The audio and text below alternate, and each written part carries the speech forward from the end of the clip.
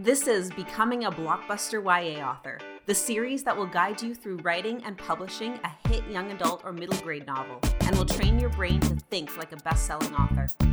We're the Warner Sisters, writers, marketers, entrepreneurs, and coaches. We hope you're ready to write your novel and transform your life. For free guides, worksheets, and to apply for personal coaching, go to blockbusterya.com. Hi writers! Let's talk about self-doubt. Self-doubt shows up in a multitude of ways for writers.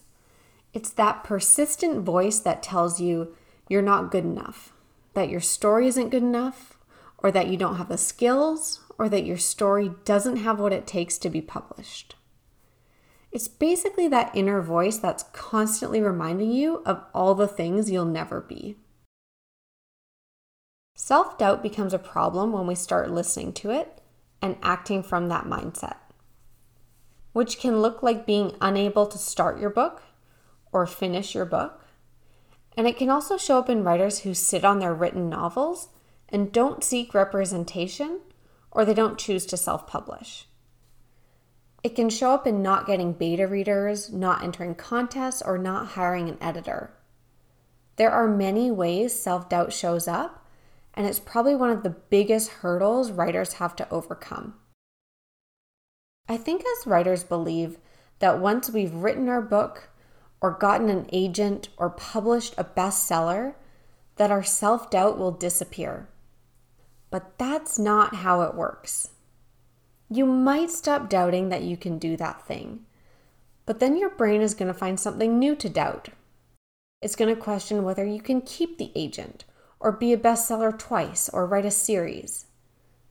The self-doubt will come back. As long as you're setting goals and as long as you're human, you will have self-doubt. There is no external place that you can get to where self-doubt doesn't exist. I remember thinking that if I got an agent, then that would be it. That would mean I'm a real writer, and that would mean that I would no longer have to question my skills. And let me tell you, that did not happen. Like I said, that's not how our brains work. Instead, my brain just moved the goalpost. And now I'd only be a real writer if I had a TV series made. And if I had the TV series made, I'm sure my brain would tell me that I need an Emmy. So what does this show? That self-doubt is not determined by the circumstances outside of us. Self-doubt is created by our thoughts. Uncomfortable though it may be, self-doubt as a writer is inevitable. Remember, every hero has a moment in the story where they question their path. Every hero has a moment, or many moments, where they question themselves. Self-doubt is literally part of the journey, in our writing and in our lives. No one picks up a young adult book because the hero's life is easy. And just like the hero in your story, you are also not entitled to a life void of any internal or external challenges, nor do you want to be. Most of the time, going after our goals does not feel good. It feels scary, uncomfortable, and like a lot of effort. And you question your abilities the whole time. But like your hero, as you continue on your journey, you get stronger every time you overcome an obstacle. Every time you don't listen to the self-doubt, every time you take action, even though your brain is telling you not to, you get stronger. As an author, expect self-doubt. And don't fear self-doubt. It's all part of it, and it will always be part of it. There is no magical place that you get to when self-doubt goes away. But remember, if self-doubt is created by our thoughts, then self-doubt can be a choice. It can be something that we have control over. We might not be able to control the thought popping into our minds, But just because a self-doubting thought comes into your mind doesn't mean that you have to listen to it. It doesn't mean that you have to take it seriously. Self-doubt is only a problem when you listen to it and let it drive your actions. Take a look at your writing results right now. If you're avoiding writing your book, finishing your book, publishing your book, or sharing your book, ask yourself why. Recognize the thoughts that are causing you to feel self-doubt. And recognize how those thoughts and feelings are making you show up. Then I want you to consider those thoughts as an option, as a choice.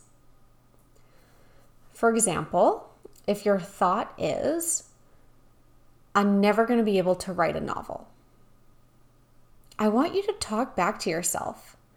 Challenge your own mind on that thought. Say things like, I don't know that. It's equally possible that I could write a novel. I have completed tasks before. Or, many people have written novels and it's possible that I can too. Or try, writing a novel is just typing words on a screen. I have done that before. Challenge your brain on its doubts. Your brain is just doing what it was evolved to do, which is to keep you safe.